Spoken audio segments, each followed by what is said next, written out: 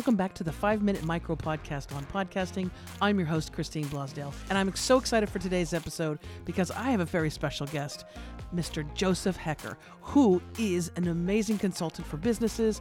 He's also a podcaster, and he's going to be talking about the importance of being a guest on other podcasts.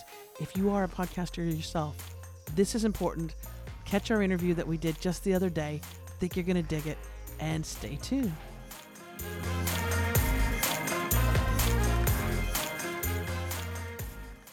Think about also doing joint ventures. Join up with someone who you can complement.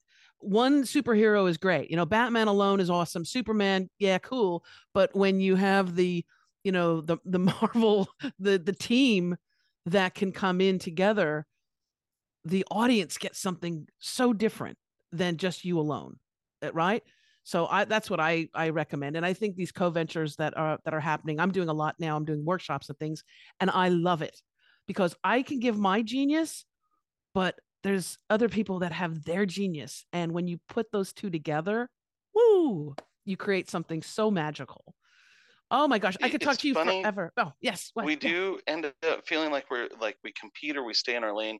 Yeah. And I won't say the person's name.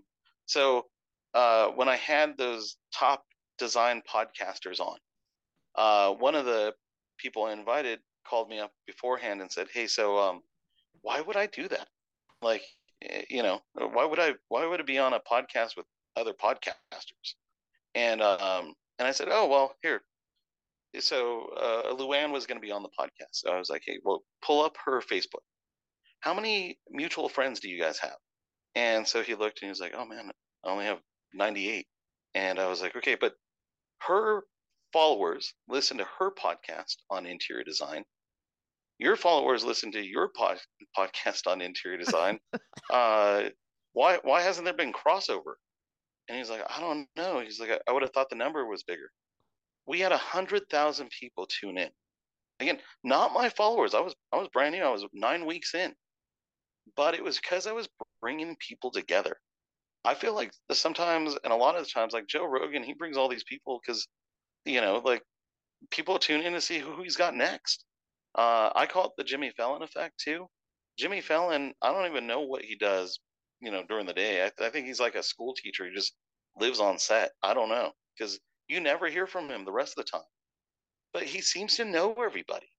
And you don't really tune in for Jimmy. You tune in for his guest. Lean into the guest part of it. It will help your numbers grow. Lean into that. You've got people here locally, like the guy Curtis Engels, who was the Crapper King. He is somebody in the porta potty business, and obviously people looked up to him and said, "Hey, if Ed's doing that, or if Curtis is doing that, then I'm going to sign up here too." So you never know. You never know, but it is worth something. I love it. Oh my gosh. I could talk to you forever, and you are welcome back anytime because I like that you think outside the box.